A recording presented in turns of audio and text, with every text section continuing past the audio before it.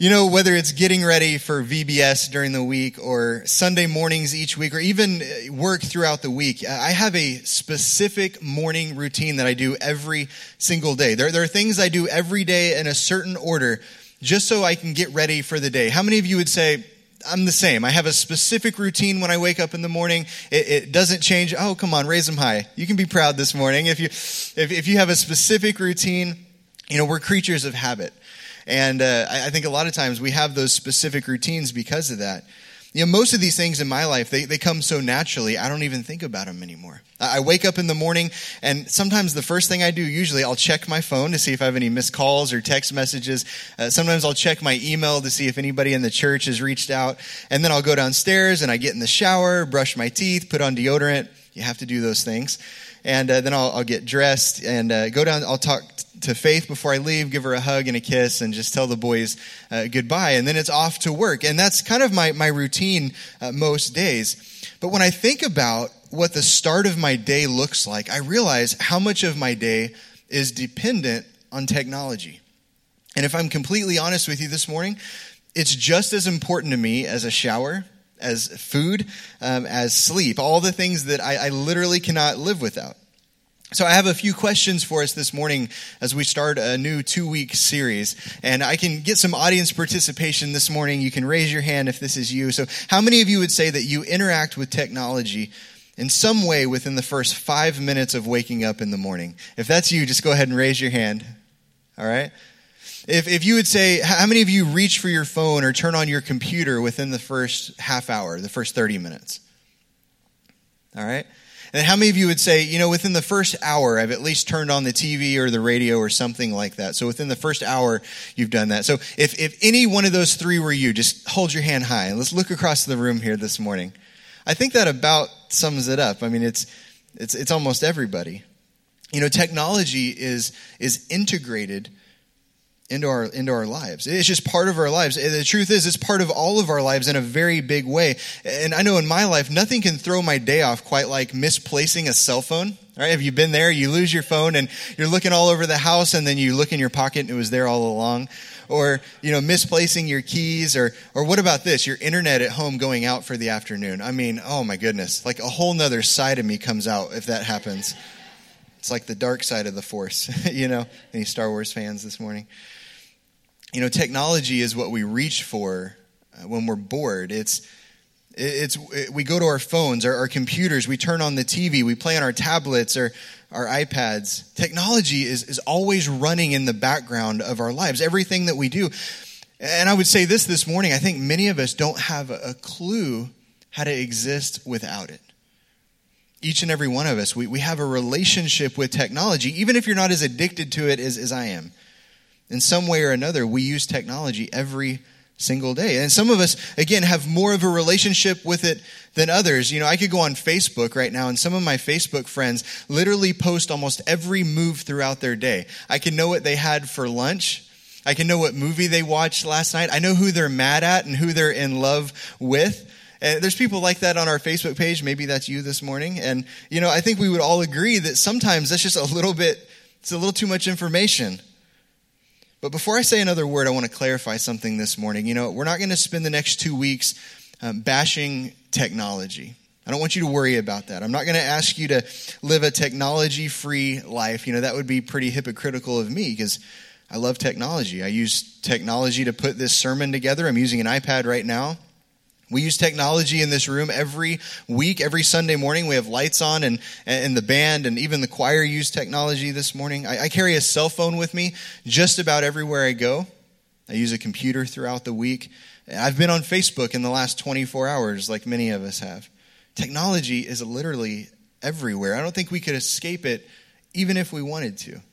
It's just part of our lives. It's part of our world.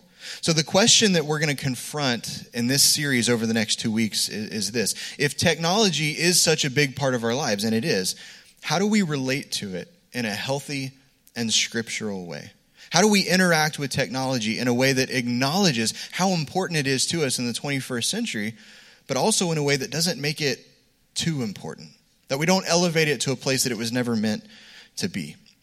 Most people would say that the Bible has nothing to say about technology, and technically you'd be right. God's word doesn't specifically address the topic of technology.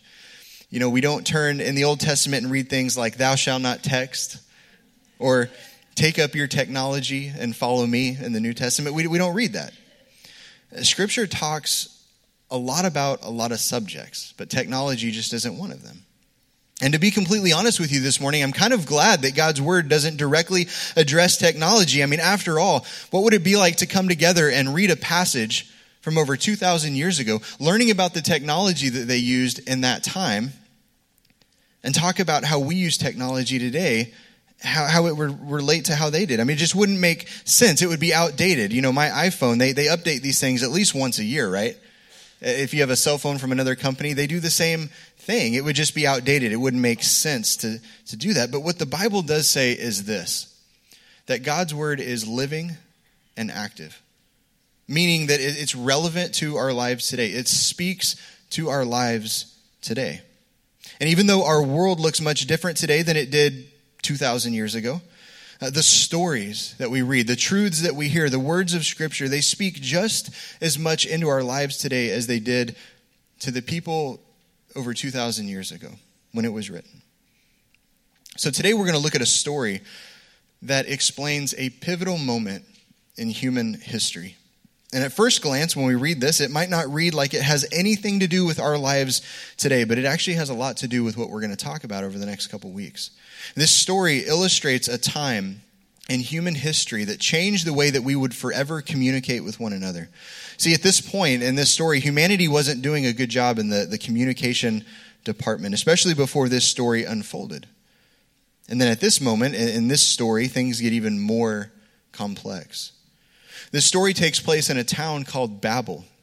In the Old Testament book of Genesis, it's the first book you're going to find in your Bible. It's found in Genesis chapter 11, specifically in verses 1 through 9. So if you have your Bibles with you this morning, I want to invite you to turn there with me. Genesis chapter 11, verses 1 through 9. We're going to look at this story in context today. And if you didn't bring your Bible, you can read the words on the screen, or you can use your smartphone as well. So let's start in Genesis chapter 11, verse 1. These are the words that we read. It says, "At one time, all the people of the world spoke the same language and used the same words." That's a pretty radical truth claim, especially in our day-to-day.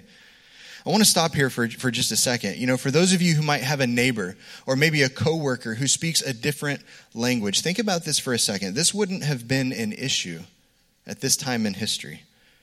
Maybe if you were like me and you struggled in school with Spanish class or maybe French class, imagine just for a second not needing language classes at all. At this point in history, there would have been no need for it. And for those of us, who have relatives that live up north or like mine that live down south, there would have been no accents. There would have been no regional terms. Nothing like that. Every single person, according to Scripture, at this point in time, had the same language, the same vocabulary. This is pretty amazing. Let's continue in verse 2 through 4. It says, "As the people migrated to the east, they found a plain in the land of Babylonia, and they settled there. And they began saying to each other, 'Let's make bricks and harden them with fire.' See, in this region, bricks were used instead of stone, and tar was used for mortar.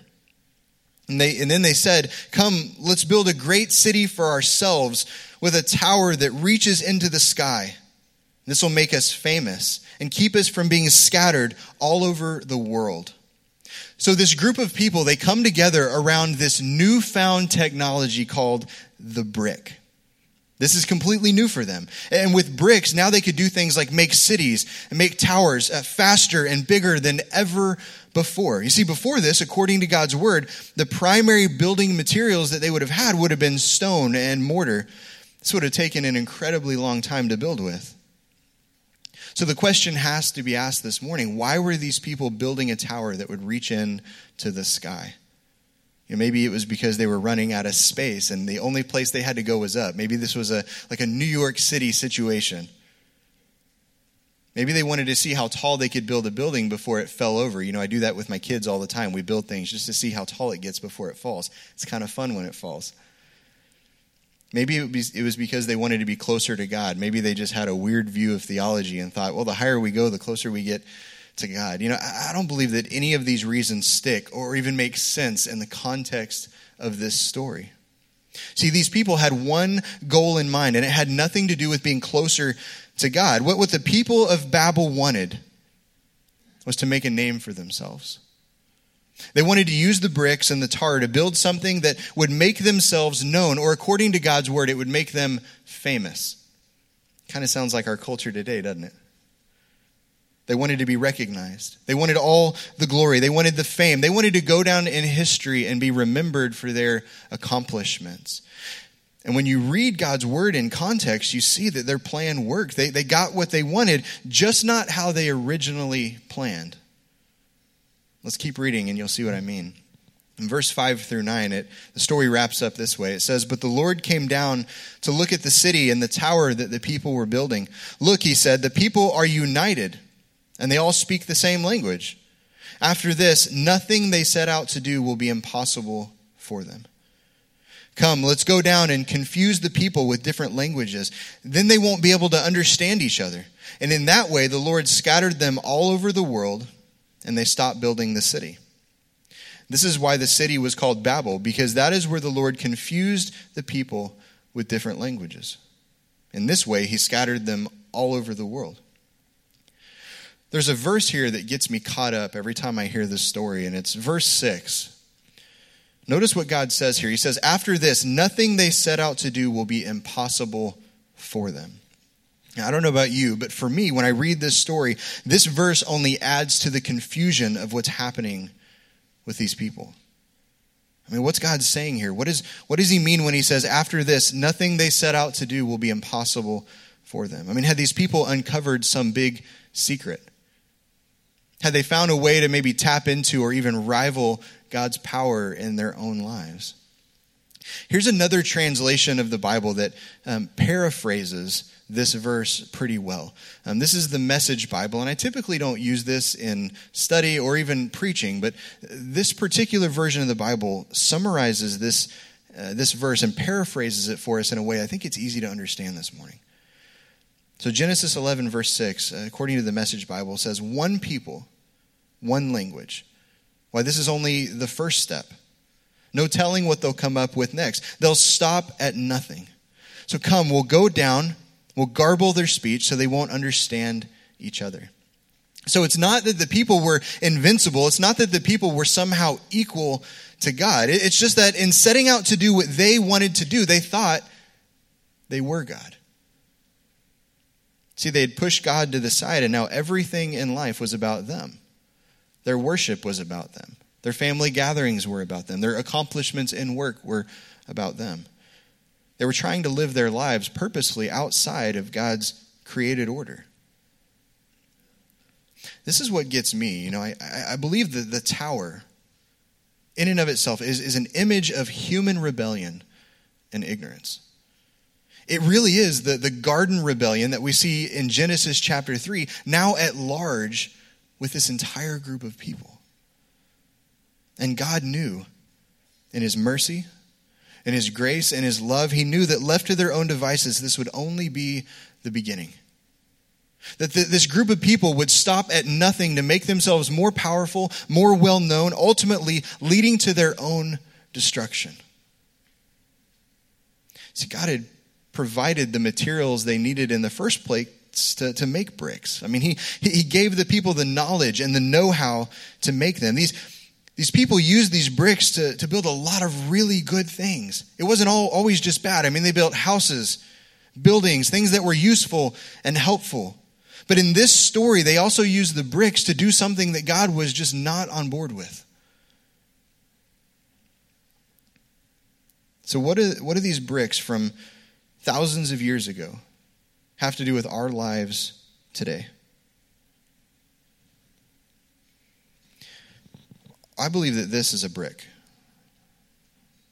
This is a brick. I mean, yeah, it looks like a phone, but based on what we just read, this represents a brick. And sure, it's a really cool brick. I can do some pretty amazing things with this. I can take pictures. I can send emails. I can browse the web. I can talk to Faith through FaceTime when I'm at work. There's some really great things that I can do with this. But like an actual brick, we like an actual brick and the things that we build buildings out of today, we can do a lot of great things with phones and computers and TVs and video games and, you name it. But like the bricks in our story today, God didn't make this brick. This brick was probably made by a man or a woman on an assembly line somewhere else in another part of the world. But God did give us the materials to make it. And even the components of the man-made materials that we now have and use. God didn't make the bricks in Babel. We read in this story that the people came together and they had this newfound technology. They made the bricks themselves. But like he did then and like he does now, he gives men and women the ability to create. And he gives us the intelligence and the creativity to design things like our phones, like our computers, and to make it work for us. So here's how we're just like the people of Babel, and how this story applies to our lives today. You see, like the people of Babel, we have a choice. The residents of Babel had a choice about what they were going to do with their bricks. And you and I, we have a choice about what we're going to do with our bricks. I have to decide. And you have to decide individually and as families and as a church what we're going to do with this brick. We have to determine what our relationship is going to be with technology. Today I want to challenge you to think about a relationship that you may never have even considered. It's not dating. It's not family. It's not friends. It's simply your relationship with technology. Your relationship with your phone, with video games, with your social media account, or maybe even a piece of technology in your life that is fighting for your time, fighting for your attention, and fighting for your heart. It's your relationship with a tool that, if goes undefined, can occupy a place in your heart that it was never meant to occupy. It becomes a tower. It becomes a monument that was never meant to be built. Today, I want to challenge you to think about your relationship with technology. In closing today, I want to give us 3 questions that I think we should all have in the back of our minds, and we should ask ourselves anytime we use technology, no matter what it is. The first question is this: am I promoting God or self? No matter what it is that I'm doing, if I'm using technology, am I promoting God or self? 1 Corinthians chapter 10, verse 31 says this: whenever you eat or drink, whatever you do, do it all for the glory of God. So when we think about this question of am I promoting God or self, the first thing that comes to mind in the culture that we live in has got to be social media. It has to be. Facebook, Twitter, Instagram, all of these things were built on the platform of promoting self. I don't know if you knew that or not. That's why you get on your Facebook page and the first thing you see is a picture of yourself, right? It's built on this idea of promoting self. So I want us to start thinking about, when we use social media, how do we do that in a way that honors God? In a way that points people to Christ? How can we use an amazing tool like that for the glory of God? Think about the movies that we watch.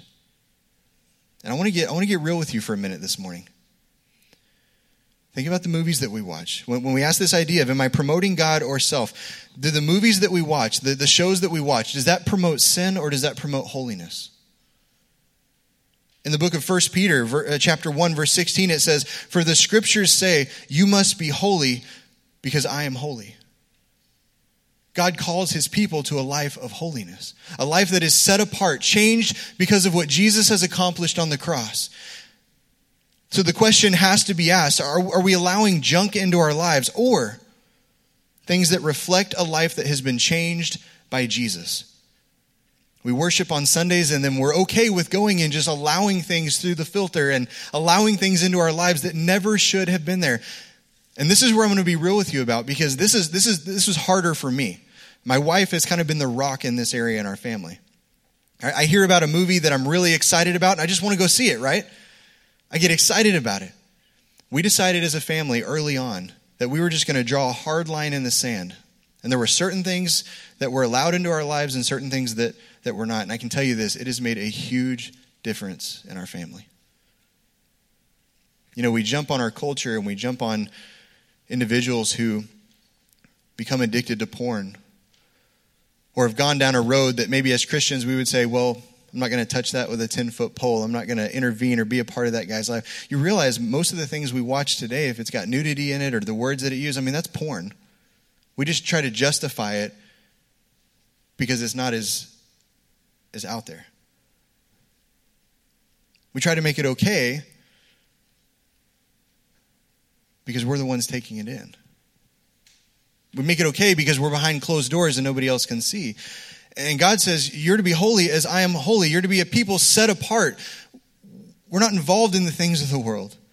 Not because it's strict rules and regulations and you got to do this and not do that. It's because we have been changed by Jesus. Amen? Just because Rotten Tomatoes gives something a good rating doesn't mean that God wants it in our lives. We have to think about these things. We have to pray about these things. The second question that I want us to ask today is this: am I serving or am I taking?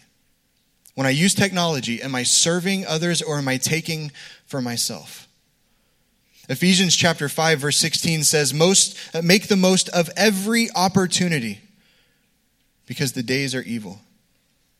When I ask myself this question of am I serving or am I taking, the thing that I struggle with the most is my family time. It's my family time.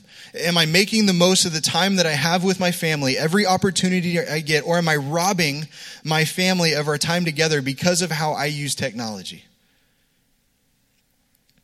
You know, when we allow technology to occupy a place in our lives that it was never meant to occupy, we can be 2 feet from the people that we love most, and we can feel 2 miles apart. Faith and I can be sitting on the couch. Both of us have an iPad open, have a movie going on the screen, the kids are running in the background, and feel 2 miles apart. Am I serving or am I taking? Am I serving those around me or am I taking and being selfish in my life? Does that mean we can never be on our iPads and sit in the living room? Absolutely not. But we've just got to think about these in the grand scheme of things. The second thing, and this is going to step on some toes this morning, but it's our finances. When we ask this question of am I serving or am I taking, we have to think about our finances, the things that God calls us to be good stewards about. I'm preaching to myself this morning, church. Do I have to have the latest and greatest piece of technology or am I content with what I have?